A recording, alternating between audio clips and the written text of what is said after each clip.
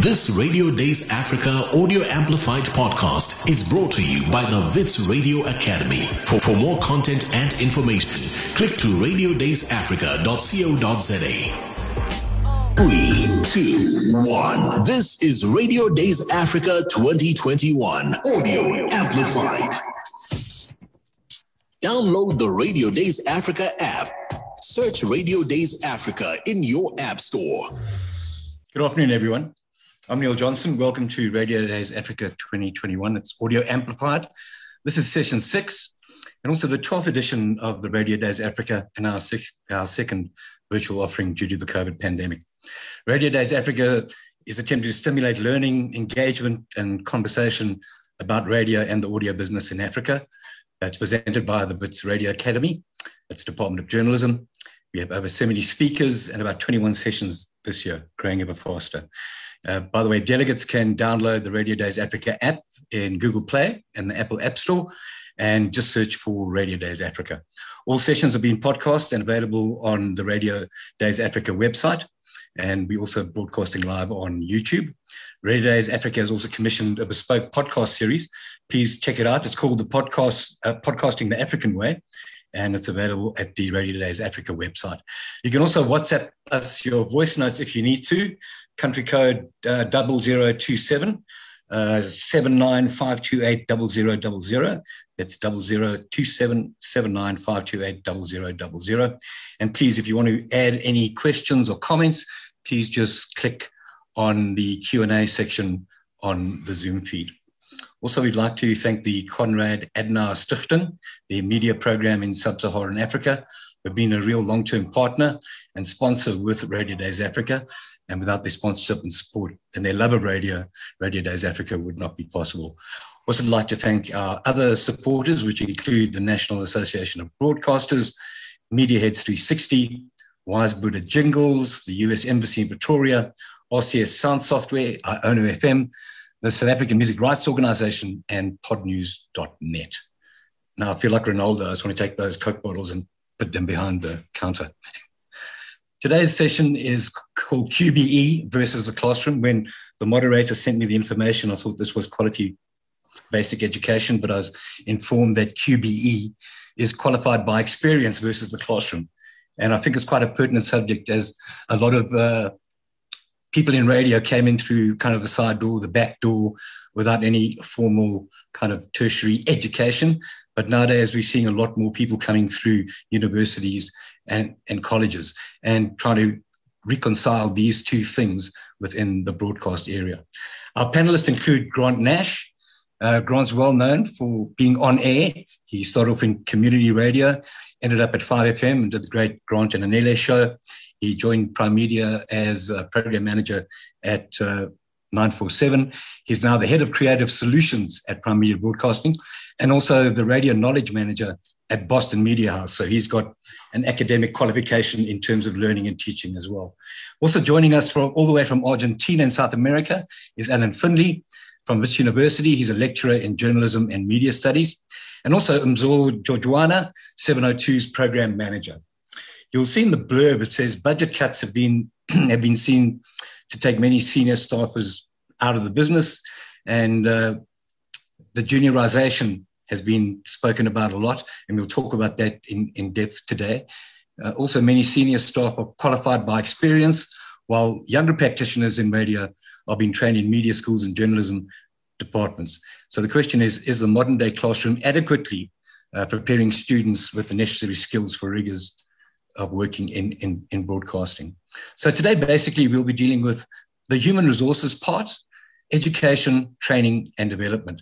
And I must say that even before COVID-19 stepped up and waved its ugly head at us, as far back as 2018, 2019, 2020, I know that within major media groups, including the SABC, retrenchments and downsizing were on the table, because station revenue targets were lagging anywhere between 25 and 40% behind. And then COVID arrived and made things even worse. So pre-COVID, Mzo, how were you seeing things on the floor? So can you imagine the days before COVID and what you were doing? Thanks, Neil. It's so great to be here and be part of this important conversation. Today's Africa. So I'm delighted that you guys extended an invitation to us. You're quite right, Neil. I mean, I think the conversations around downsizing, imagining or reimagining certainly radio structures and corporate structures, as it were, has been a long conversation, and it's becoming for a while. We've been, hearing conversations around, well, traditional media is on the downturn, and it's on the real Neil. It's a real thing for us as practitioners on the ground that we have to deal with these things on a day-to-day basis. I think we're all acutely aware of the challenges that that practitioners face. It started several years ago in the print media space, and I think it's rolled on now to possibly traditional broadcast media. But I'm of the view that certainly the traditional broadcast media is not going anywhere. Radio's alive and kicking well. Do we have challenges? Yes, we do.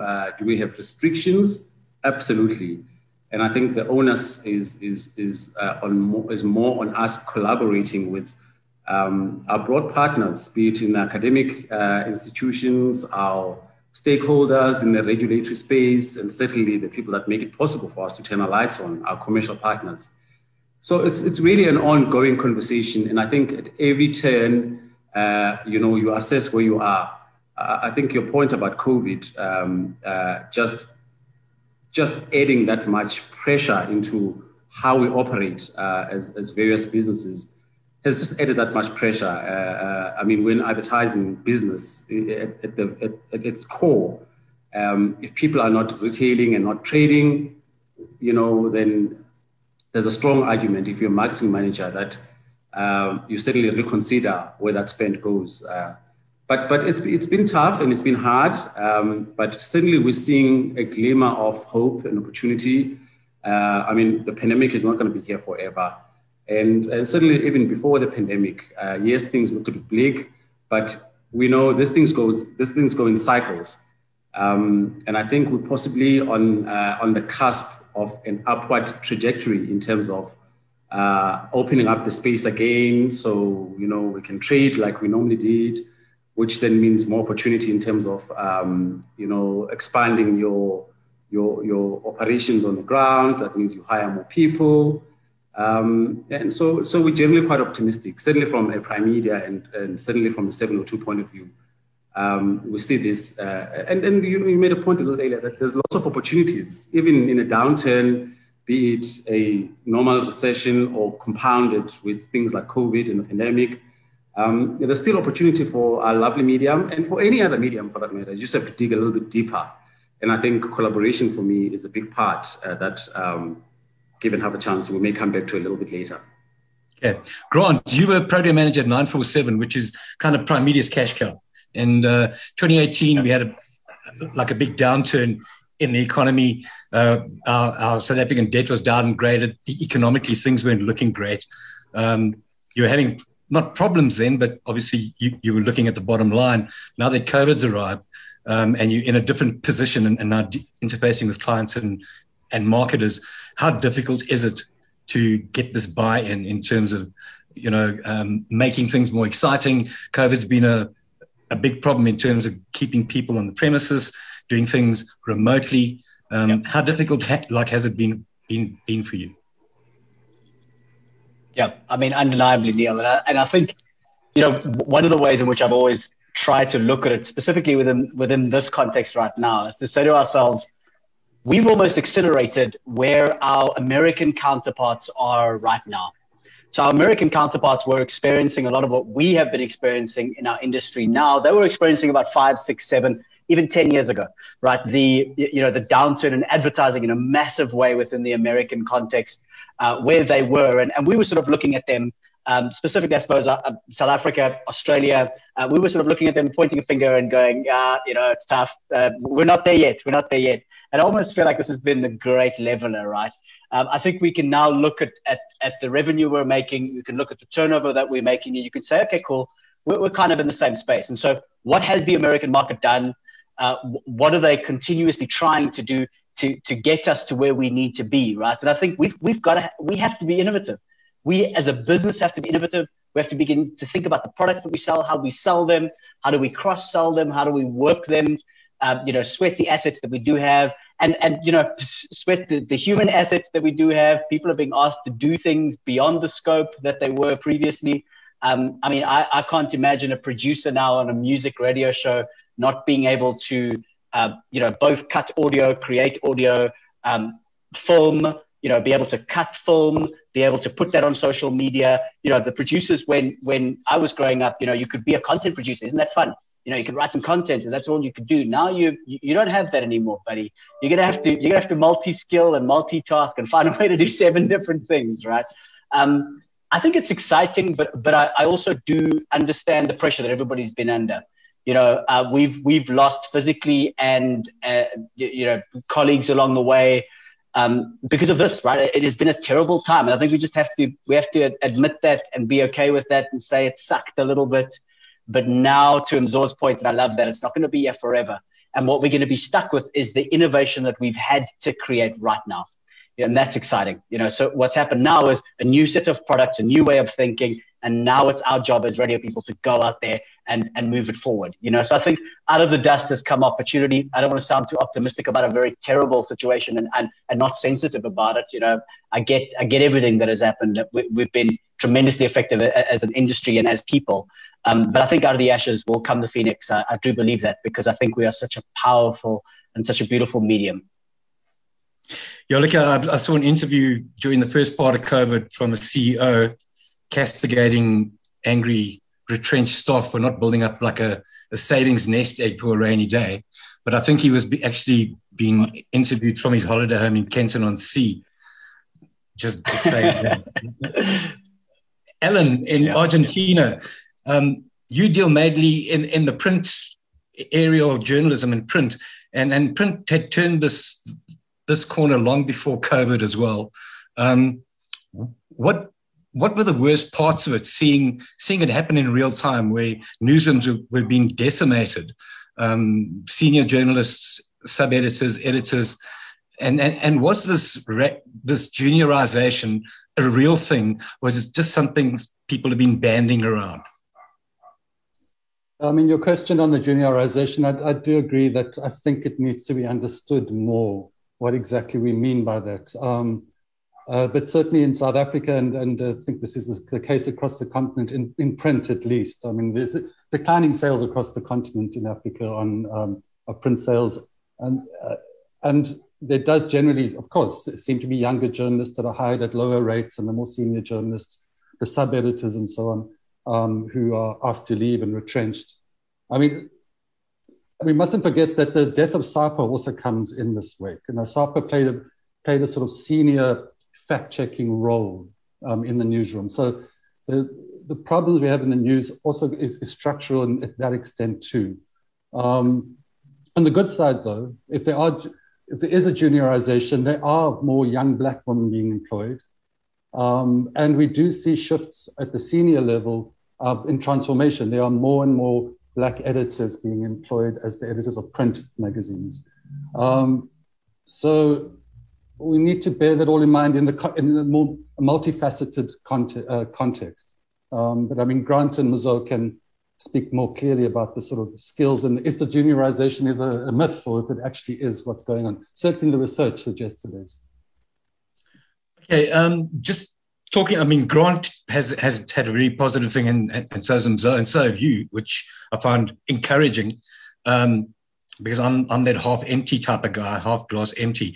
In your study that was released in 2021, you did a macro study, a study called Mapping Journalism Training Centres in Sub-Saharan Africa. And in your introduction, again, you're saying journalism training and education in Sub-Saharan Africa is flourishing. It is offered by universities, colleges, institutes and schools, non-profit organizations, media councils, regulators, trade unions, state broadcasters, and the commercial media, amongst others. What were the major takeouts? What were your top line findings that came out of this mapping study? Well, certainly in terms of this conversation, the practical training was emphasized by universities. There are universities that do journalism training aren't sort of theoretical places of learning, right? I mean, some are, of course, but the ones that differentiated themselves offer practical training, whether in radio, whether in TV, whether in digital services, digital journalism, or a combination of both. But typically, there's they emphasize one or the other. Most offered radio training. Many had their own stations where they offered some kind of training. Some were community stations, like from the Ghana Institute of Journalism, that broadcast nationally. And as you know, of course, Wits has got its own radio station. So there is this groundwork for practical training to be delivered that can be responsive to the industry needs. I mean, I would, the second relevant issue here is that in many countries, the commercial media has a strong interest in training. Less so, it appeared, in South Africa. So you've got the Nation in Kenya, the Standard in Kenya, having internship programs, training programs, and partnerships with Aga Khan University to deliver those programs. So that the links between industry and academia are stronger in some countries. You find the same in Uganda, with academics sitting on media boards and editorial editors giving input into course content at Ugandan Christian University. So the point made earlier, it was Mzoxolo, I think, he talked about a stronger collaboration between the industry and with universities. I think that it does happen here. There's research, students go research, the conferences, a lot of journalists work in universities. Wits is a good example. But it could be quite more structured and quite that collaboration. It could be a lot stronger, that collaboration, I feel. And you do see examples of this in Africa. Yeah. And tell me, today's thing is qualified by experience versus, the formal tertiary education. For someone who hasn't got a tertiary qualification or undergrad degree, a diploma, certificate, what kind of bridging opportunities are there at learning institutions to actually go through a process to kind of commoditize your skills and get it recognized and accredited? Well, there are systems in South Africa, including at Wits, of recognition of prior learning. So, you don't necessarily have to have an undergrad degree to go into honors to get your honors, which is a great leaping stone. You can get your honors and you can get your masters and so on. So in other countries, I'm not so sure to what extent that's the case, but certainly in South Africa, there are these bridging opportunities to get your degrees. Yeah. Grant, you've been working at the Boston Media Academy for quite a while. And I believe, during the course of that period, you were using materials that were outdated or just weren't relevant anymore. And you took a step forward and actually wrote a textbook, which is quite a daunting task. Quite a daunting task, I must tell you. It wasn't the most fun thing I've ever done in my life. Is to try to write a textbook. Yeah, so I think Neil, you framed it quite nicely. I started working with the Boston Media House back in 2007, and we had a lot of manuals. We had a lot of sort of things that were written by other people, and we put those things together. And as we matured as a business as well at Boston Media House, so we had to mature the syllabus, we had to mature the curricula. We had to formalize certain things, and we began to mature too. And we started to find, exactly to your point, right? There is a lot of the body of knowledge from radio, and I'm going to speak specifically from a radio perspective, not necessarily from a journalism perspective. A lot of it sits outside of Africa, and it comes from America, it comes from the States. I mean, I've got a few books here that I really love, but like everybody in radio knows this book, right? Beyond Powerful Radio, Valerie Geller. Also because she's a very good salesperson, but everybody's got this book, right? I've just recently read this one by David Lloyd, How to Make Great Radio. This is good. This is from the UK, right? But when you read these two things, you will see immediately that there's fundamental cultural differences. There's fundamentally different ways of telling stories. There's fundamentally different ways, the way in which we construct our narratives and the way we do radio.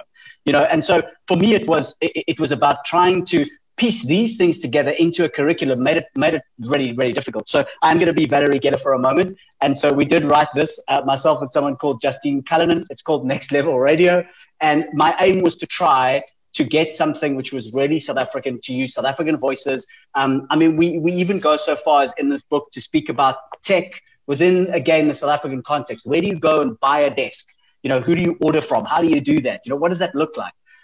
What are the roles that our ICASA play, that our BRC play? And that was kind of the aim, to try to create something like that. And one of my favorite things about this is it's already outdated, right? So the currency that we now use at BRC and the way in which we measure is fundamentally different, and that's changed in a year.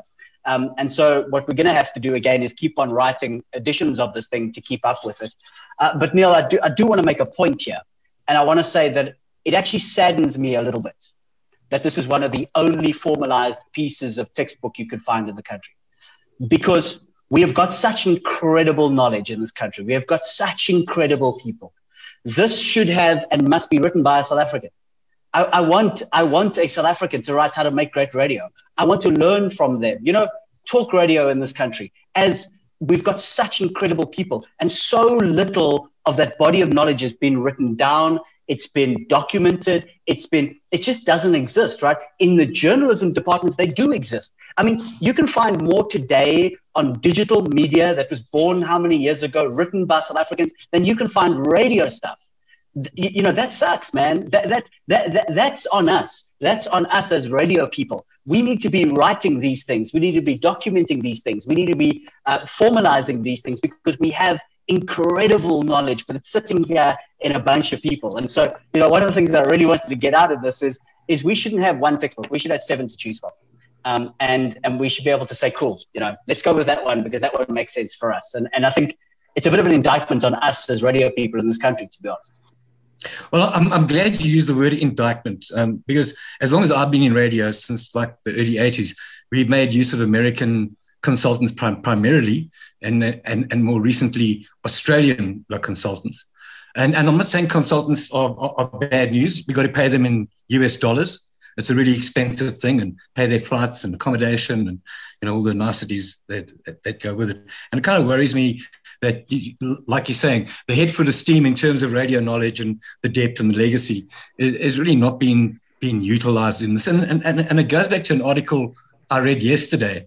In America, the American retirement community, they have a lobby group, and they were talking about America's graying workforce, and ageism could cost the economy billions of dollars. So it's almost like South Africa's got a bit of a problem here, because you've got people like myself who are getting older, but you have this young head swell coming into the market as well. So you've got to balance these things up. So I just think, like you're right, there are absolute opportunities here with many, many people to kind of formalize all this data and information into something that's accredited for these courses. But speaking of Grant and Mzo, both from Primedia, Mzo and Grant, you both started as people being on air and being producers, and you were managed by managers, and you had a line manager, and they had their line manager. What's it like, Mzo, being a manager now, in terms of what you experienced being managed, and now you're managing people? I wanted to crack a joke, but it might not be appropriate. I was going to say it's terribly awful, actually. But that wouldn't be the essence of the actual truth, Neil. It's really fascinating. Just also listening to Grant about, and I'll come back to your question, but I do want to touch on this knowledge base and how, we need to contribute as South African practitioners into a very unique way of telling stories by South Africans for South Africans, And I guess the onus really does rely on certainly us as media owners and people who work in the sharp end of the practice of the broadcast industry. And I'll move away a little bit from the exclusive area of journalism, even though journalism is part of it, but it's really about the broadcast space and how fast and changing, how quickly changes underneath our feet. So Grant makes a very crucial point here that I think there is some accountability we need to take as practitioners in terms of contributing into that knowledge base. He's absolutely right. We rely, and rightly so, by the way, because we've got to look to the people that have done it. So the pioneers, those who've done ahead of us. So we look at the US market, we look at the English market, and by extension, certainly the Australian market, where certainly we're looking at similar, maybe not the same kind of demographics, but certainly from an appeal and a market targeting point of view, it's more or less the same.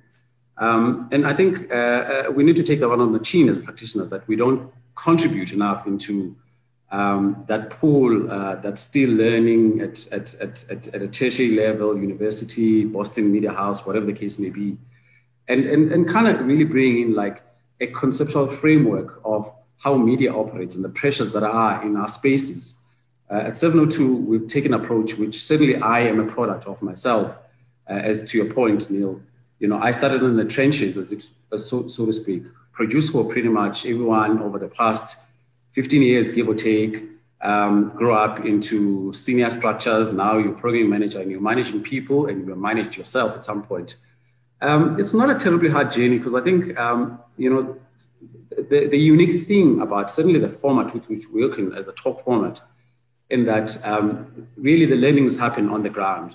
So my guilt, I guess, just hearing my colleagues who are more really involved in the theoretical base of the industry we love and has served us all well, is that I don't feel I've contributed enough in terms of my own knowledge base, and participate in forums like this, and perhaps even going back to more formal learning structures.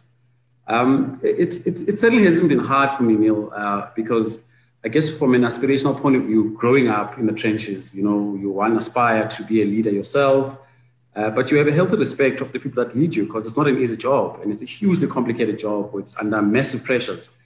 So it's one that until you walk a mile in those shoes, all you have is your ambition to carry you, and then when you get there, you wish actually you'd possibly stayed where you were before.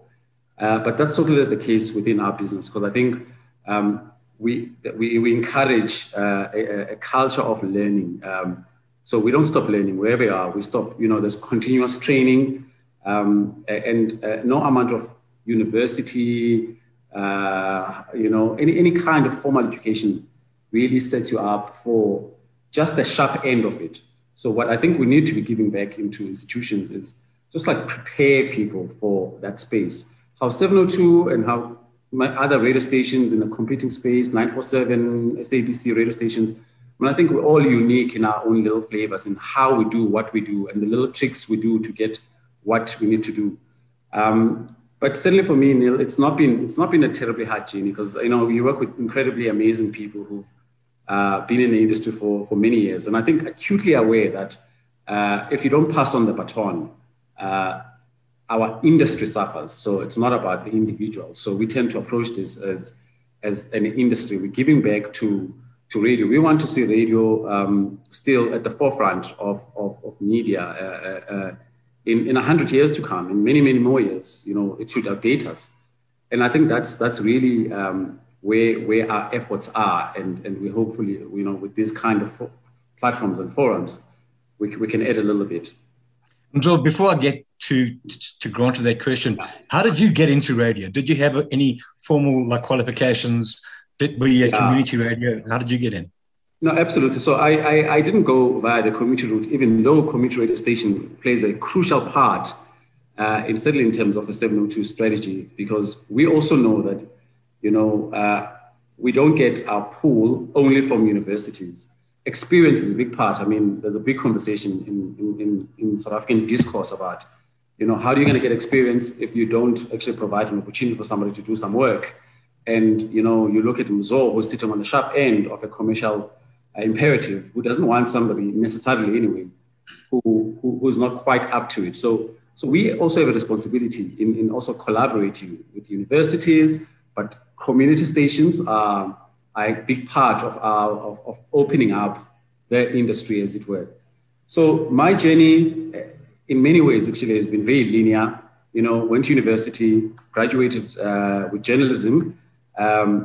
I started an internship at Cape Talk all those many years ago, which was for me my real first taste in a commercial radio environment. My formal education absolutely, did a great job in preparing me for it.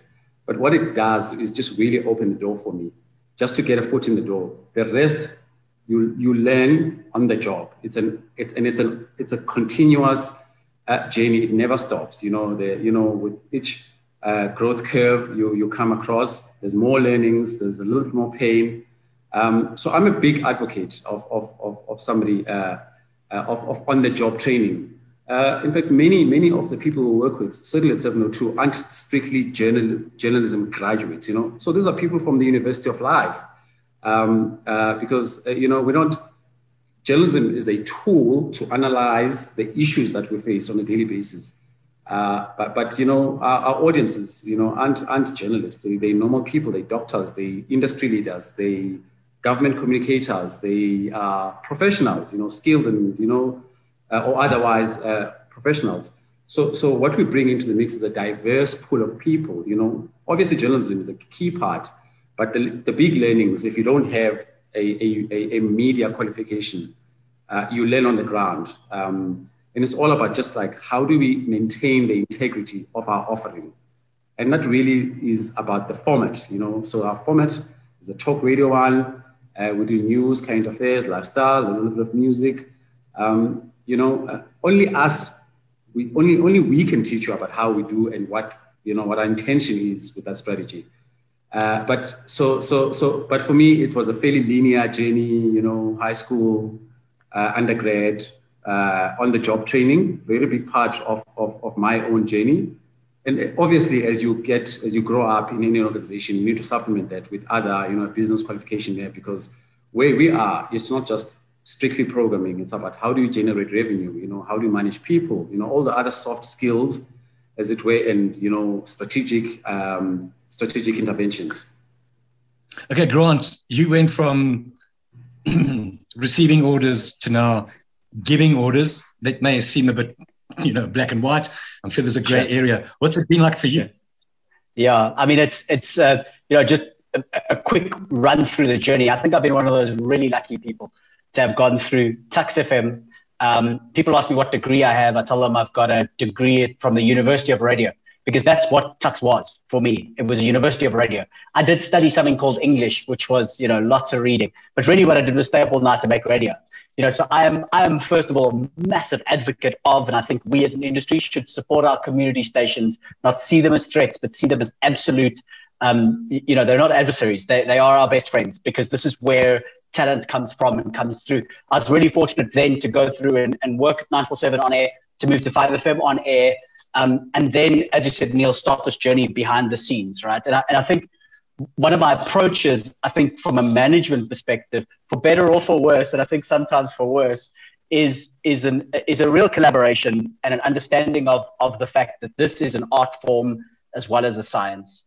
And I am, and I will always be very open to it as an art form. And so my management style, and like I say, I mean, I might not be right in this, but my management style has always approached it like that and allowed people to play in it like that. And my favorite saying when I do speak to people about radio, and everybody that has ever sort of worked with me would know, I say, we're in the business of show business, friends. And why I say that is because we're in the business of something that is supposed to be flashy and entertaining and fun and in your face and all of those things, right? That I think come from people that have been on radio, that have had to do that have had to use the hard slugs. So from a management perspective, I've always looked at it like that, as the art. And then from a discipline perspective, I do really believe that if you buy into your craft and you buy into what we do and you all buy into it, then you behave. And those who don't buy into it, well, they're gonna move. And I've seen them come and go continuously. And every single time, I wouldn't say every single time, I'd say 80% of the time, when people walk away from making radio, being a part of radio, it's because of their ill discipline, not because of ours. It's because they can't handle the fact that there is an element of discipline that has to come with this, And part of why I suppose I love tertiary education so much is because it does allow you both of those things.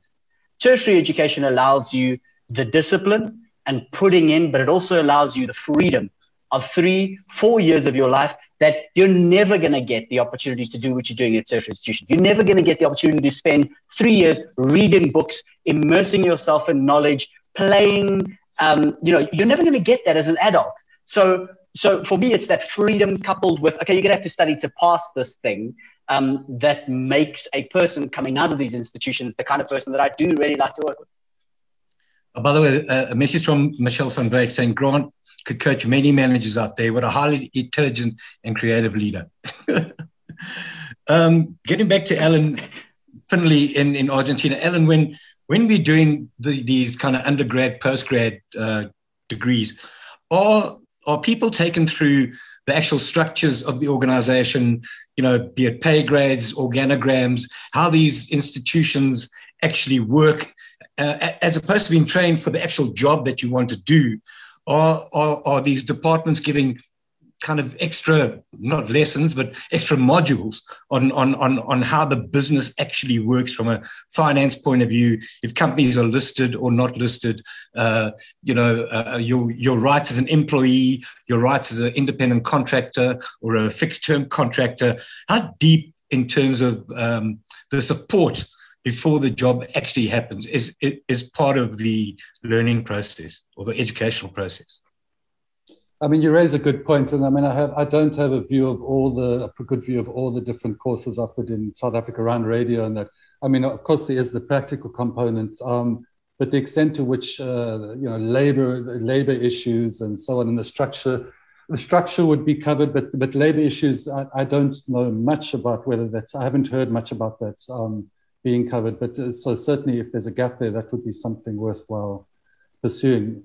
I mean, I did want to just to respond quickly to a couple of points that Grant made, and then Mzee made, Mzee around the importance of community radio. And of course, as we know in South Africa, some of the community radios are attracting larger audiences than some of the previously recognized as strong commercial radio stations. So clearly that's an incredibly important training ground, including campus radios, which Grant was talking about.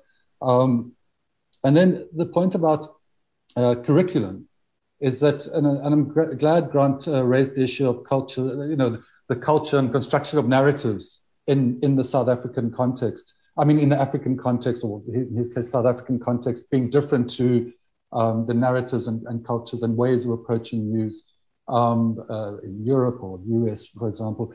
Is that one thing that did emerge is the lack of training radio journalists in indigenous languages. Now, this is the case in Ghana, for example, where there's the community radio there, which works in indigenous languages, is a powerful producer of news and has massive audiences.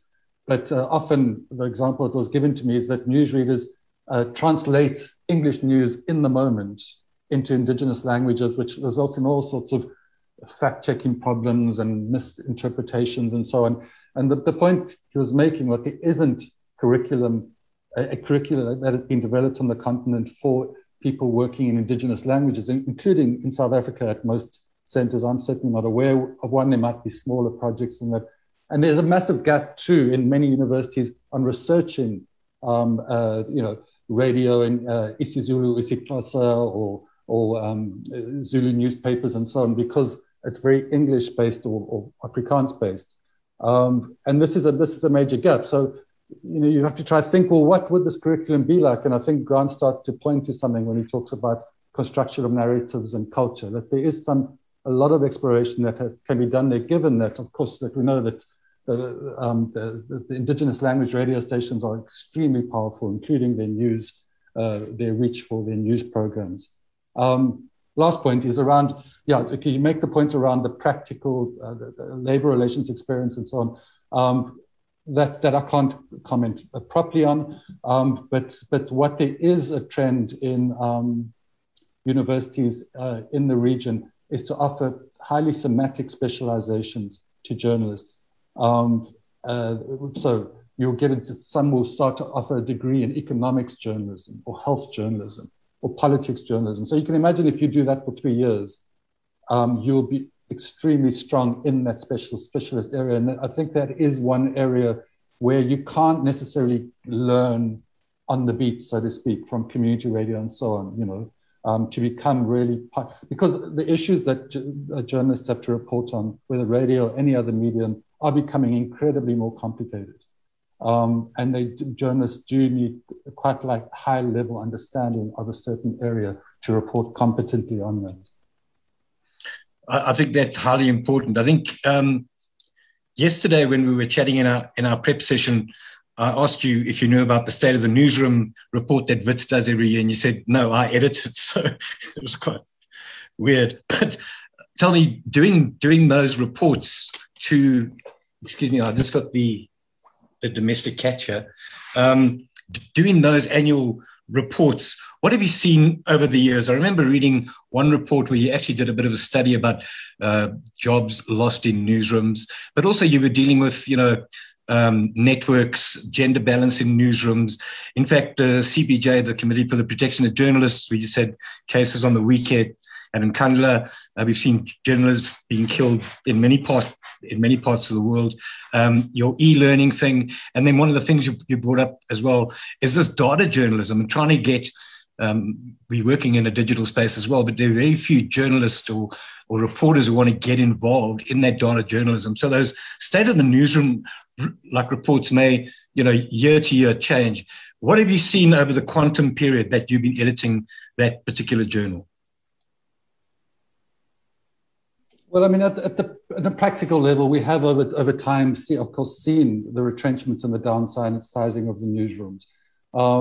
It's very hard to measure that accurately for various reasons. It's not all media houses report their retrenchments properly, or they mix them in with kind of office managers or admin people when retrenchments happen. So it's sometimes it's difficult to say, well, how many are journalists, right? But if you construct the picture, there's a clear downward swing, and the most recent, a few years ago, it was, well, half of the 10,000 that were employed a decade ago, journalists employed are only employed now. That leaves 5,000. And if you add them up, and someone recently apparently did a head count effectively and came up with a figure of 1,500 journalists right now. So it's hard for me to sort of wrap my head around, is that realistic or not realistic? The professional full-time journalists. But that's what the figure people are saying. And as I say, but you do have this transformation going on. And in fact, the recent stats are that in terms of gender, in terms of the editors of newspapers now, the broadcast is very difficult to count because who's a journalist, who's not a journalist, right? So that's one of the problems too. But so in terms of newspapers, about 30% are female in editors and 67% male. So there's some work that needs to be done there. About 51% are black and 23% white. And there's also colored and Indian category. The boards, which is also an important indicator, is it's only about 24% female and 68% male. This is a major media houses surveyed. 35% black. So there's lower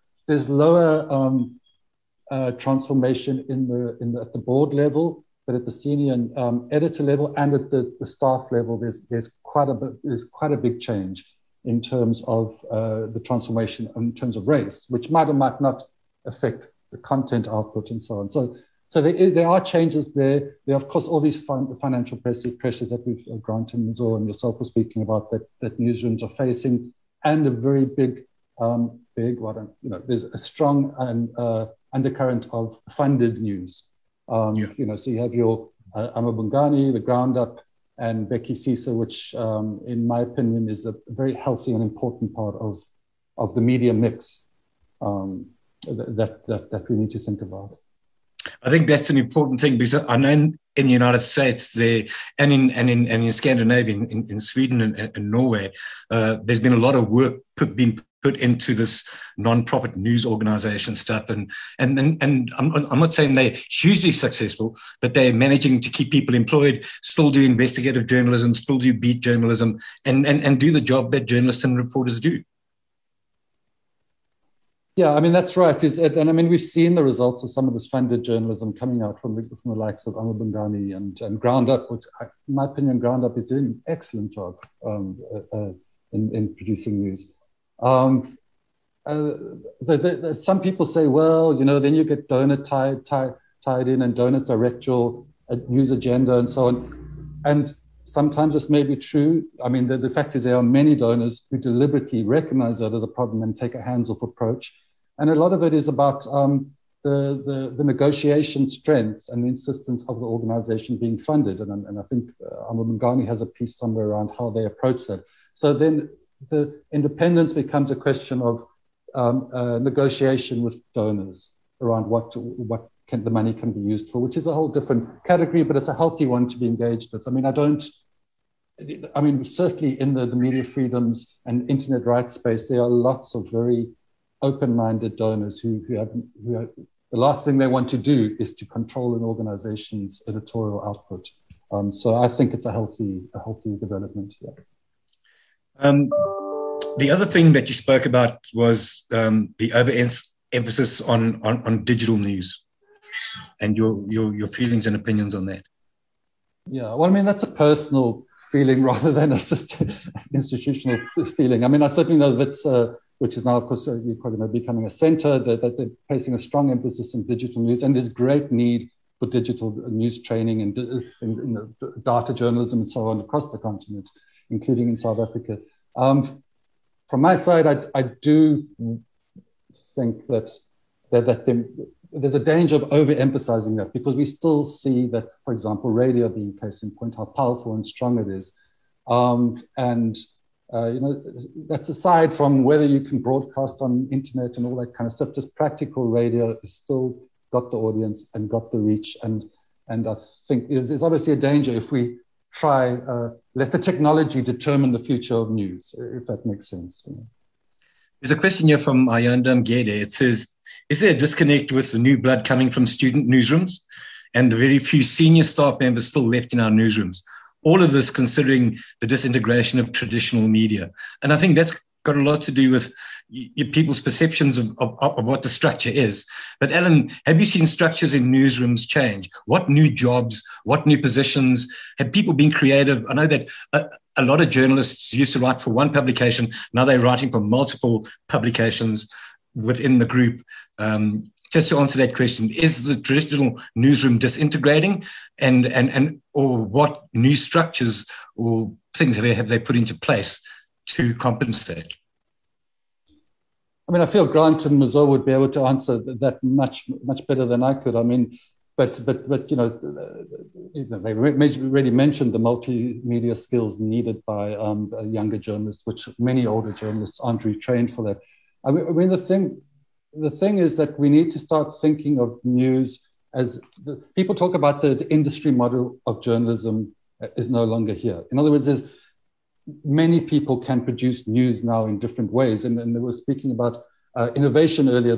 With COVID, the fact that now we take Zoom meetings and webinars almost as part of our lives, which we didn't to this extent before, creates opportunities for people, everyday people, to start creating their own little media processes. I mean, running a webinar, it's almost like broadcasting, and it's free, and this can allow, and you see people creating podcasts and all over the internet, for example, and I've just spoken about digital news, I know, in a more negative way, but there are opportunities that allow more non-professional organizations producing news. So you're seeing a proliferation of that, and we need to keep that in the whole idea of how the media works. Yeah.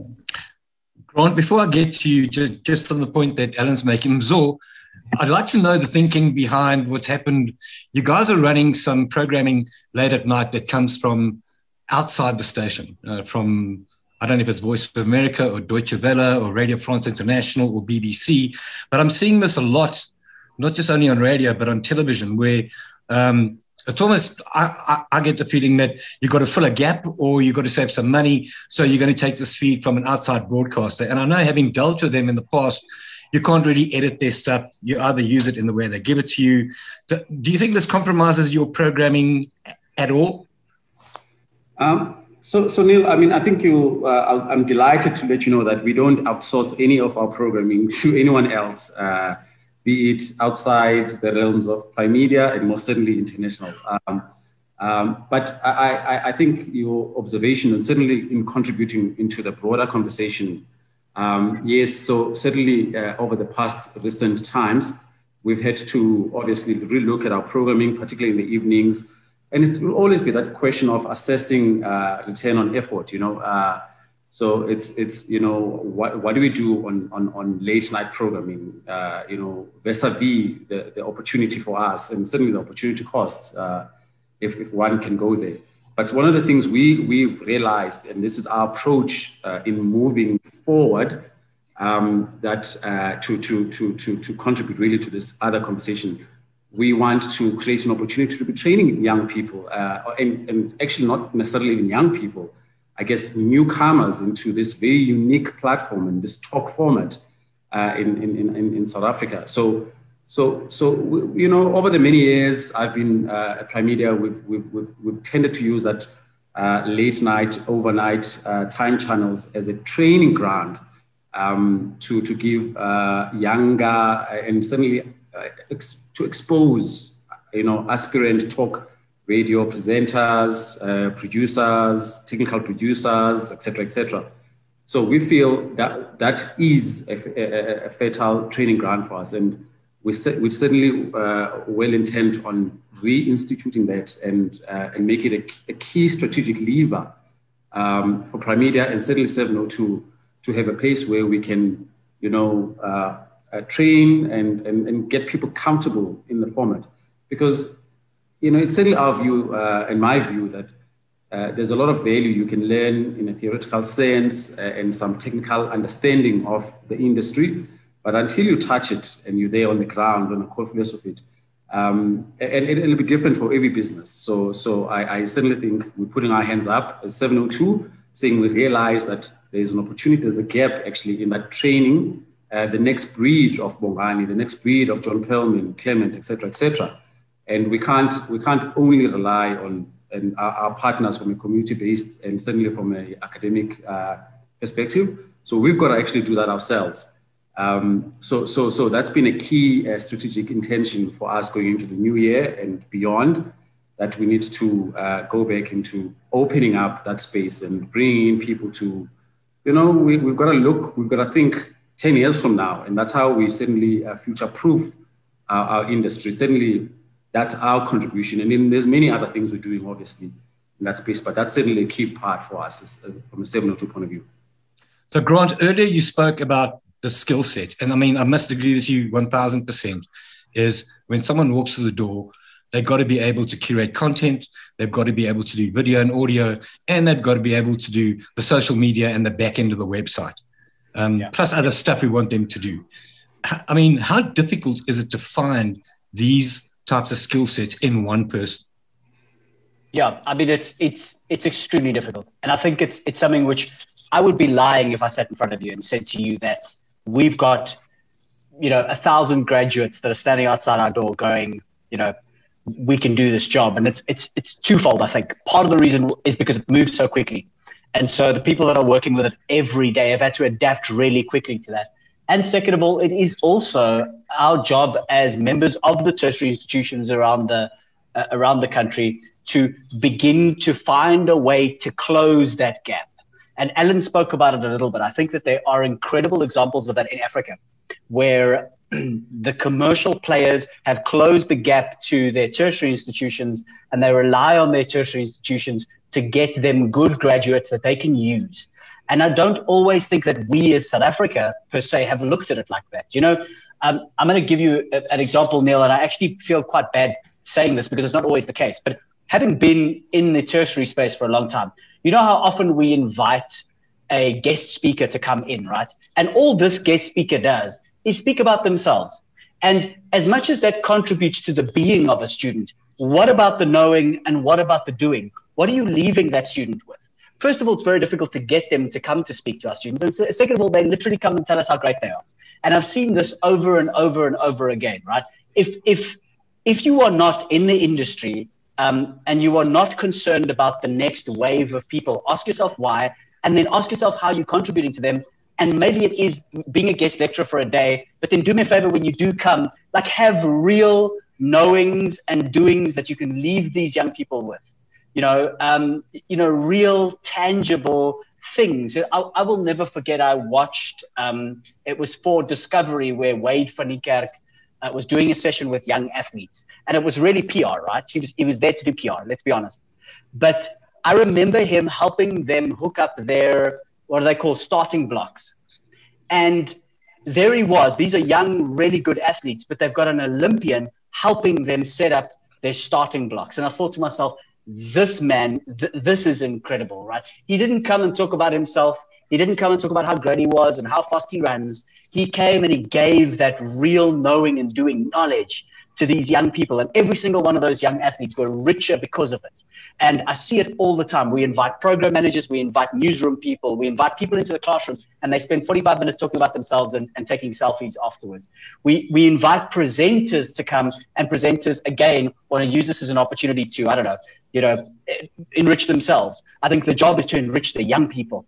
The job is to enrich the people that are sitting in front of you and to give them 5 things, 6 things that they can come out richer because of it, So you can hear that I'm very opinionated on it, because I don't think we do enough for young people, and I think we make it about ourselves. I think it's our job as people that have been in this industry to really focus on trying to close that gap, so that when we are, and then, sorry, just as a side, I also want to say, not enough emphasis is placed on the commercial part of the business either, Neil. A lot of what we're speaking about today is programming stuff. It's creating the product, right? But the reality is that there's a whole nother business here. And that part of the business is actually is probably, more emphasized within the commercial space. And our content creators don't necessarily work on that space and work enough in that space. And so what I'd also say is it's the job of Vega School of Advertising. It's the job of AAA School of Advertising. It's the job of all of that we're a billion rand, we're billions of rands or dollars of business up in Africa. Don't ignore us. Get your graduates to, you've got up the yazoo in digital things that these students can do. How many of them are learning how to strategize in radio? How to come up with radio concepts, how to sell these radio concepts, how to plan on radio. You're just ignoring this. But we're a billion rand business. One of us is a billion rand business in this country. Trust me, there's huge revenue that is being rolled through radio across the continent, and you're ignoring us. And I think it's our job as radio to go to these schools and say, let's teach you how to construct radio, how to use radio effectively. It's our job to do that, and we've got to close that gap. But I also do think, it's a responsibility of managers, excos, mancos, to explain this stuff. And it's not just the induction process when a person gets into the company. I've worked at stations where when you do a staff meeting, the financials go up on the wall. This was the target. We made this much. This is how much we paid SARS this month. This is how much we're behind target or above target. This is how much we spent on operations. And then that sparks a kind of thinking process amongst staff who really don't know how it works. When you talk about the commercial aspects, I really believe that everyone in sales, marketing, whatever, should think like a program manager and a sales manager. I mean, these concepts and content linking to potential sponsorship, etc. So you're right. People are left in these isolated, I hate using the word silos, but to get them to have a bigger understanding of the business we're in, serving the audiences, creating opportunities for advertisers is highly important. We're running out of time. I just want to ask you, Grant and Mzo, before we go. There's a real push, and I get it all the time from people that are trying to get into radio, saying that it's like the ANC. They're gatekeepers. We're gatekeeping. We're trying to keep this to be an exclusive club. What's your short answer to that? No, Neil. My short answer is absolutely not. Zo, you go first, bro. Okay. So, I like you, Grant. It's absolutely not the case. Neil, in fact, if nothing could be, the opposite is probably true, in that we are almost desperate. Grant was making a point a little earlier that, you try find somebody who's fit for purpose in a commercial environment in terms of conception, delivery, understanding our client needs.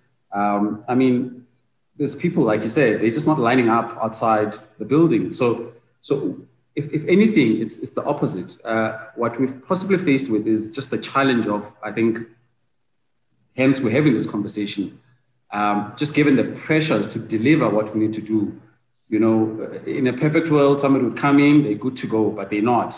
And I think there's been, for me, what I'm taking away from this conversation, a big challenge to us as practitioners and media owners to really get involved in the sharp end of the theoretical academic framework to really make a meaningful contribution there, so that when these kids and these young guys come out of university, they have a sense also, am I going to be a producer? Am I going to be a presenter? Or actually, hey, I could be a salesperson. It's still in radio because it all matters. I could be a creative strategist, in grants team. So I think really there's a great need for us who practice these things on a daily basis. I mean, it comes second nature after a while, but I'm not convinced that we're contributing a lot more into that knowledge base, so that these kids have a sense as well, so they don't fumble, so they don't start in programming when actually their passion and their own abilities might be elsewhere, still within the broadcast space.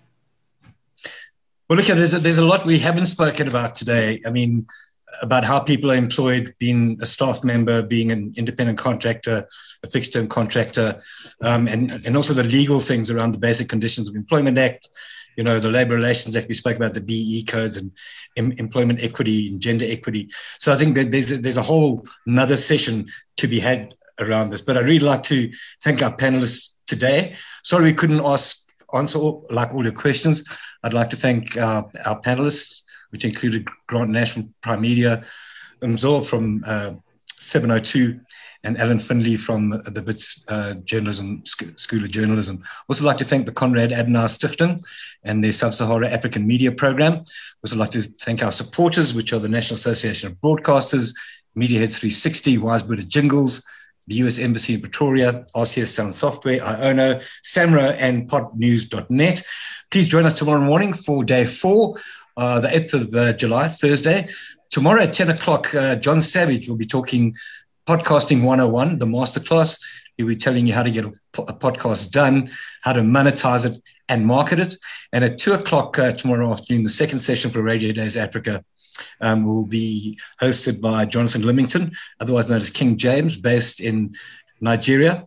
And his contributors will be Asetu Bailey Wele from Adu Radio in Ethiopia, Jacob Nchingazi from Wits Radio Academy, he's the head of the Radio Academy, as well as Meg Piri from BBC Media Action in Zambia. Thanks for joining us this afternoon. See you tomorrow. That was a Radio Days Africa audio amplified podcast brought to you by the Wits Radio Academy. For more information and podcasts, click to radiodaysafrica.co.za.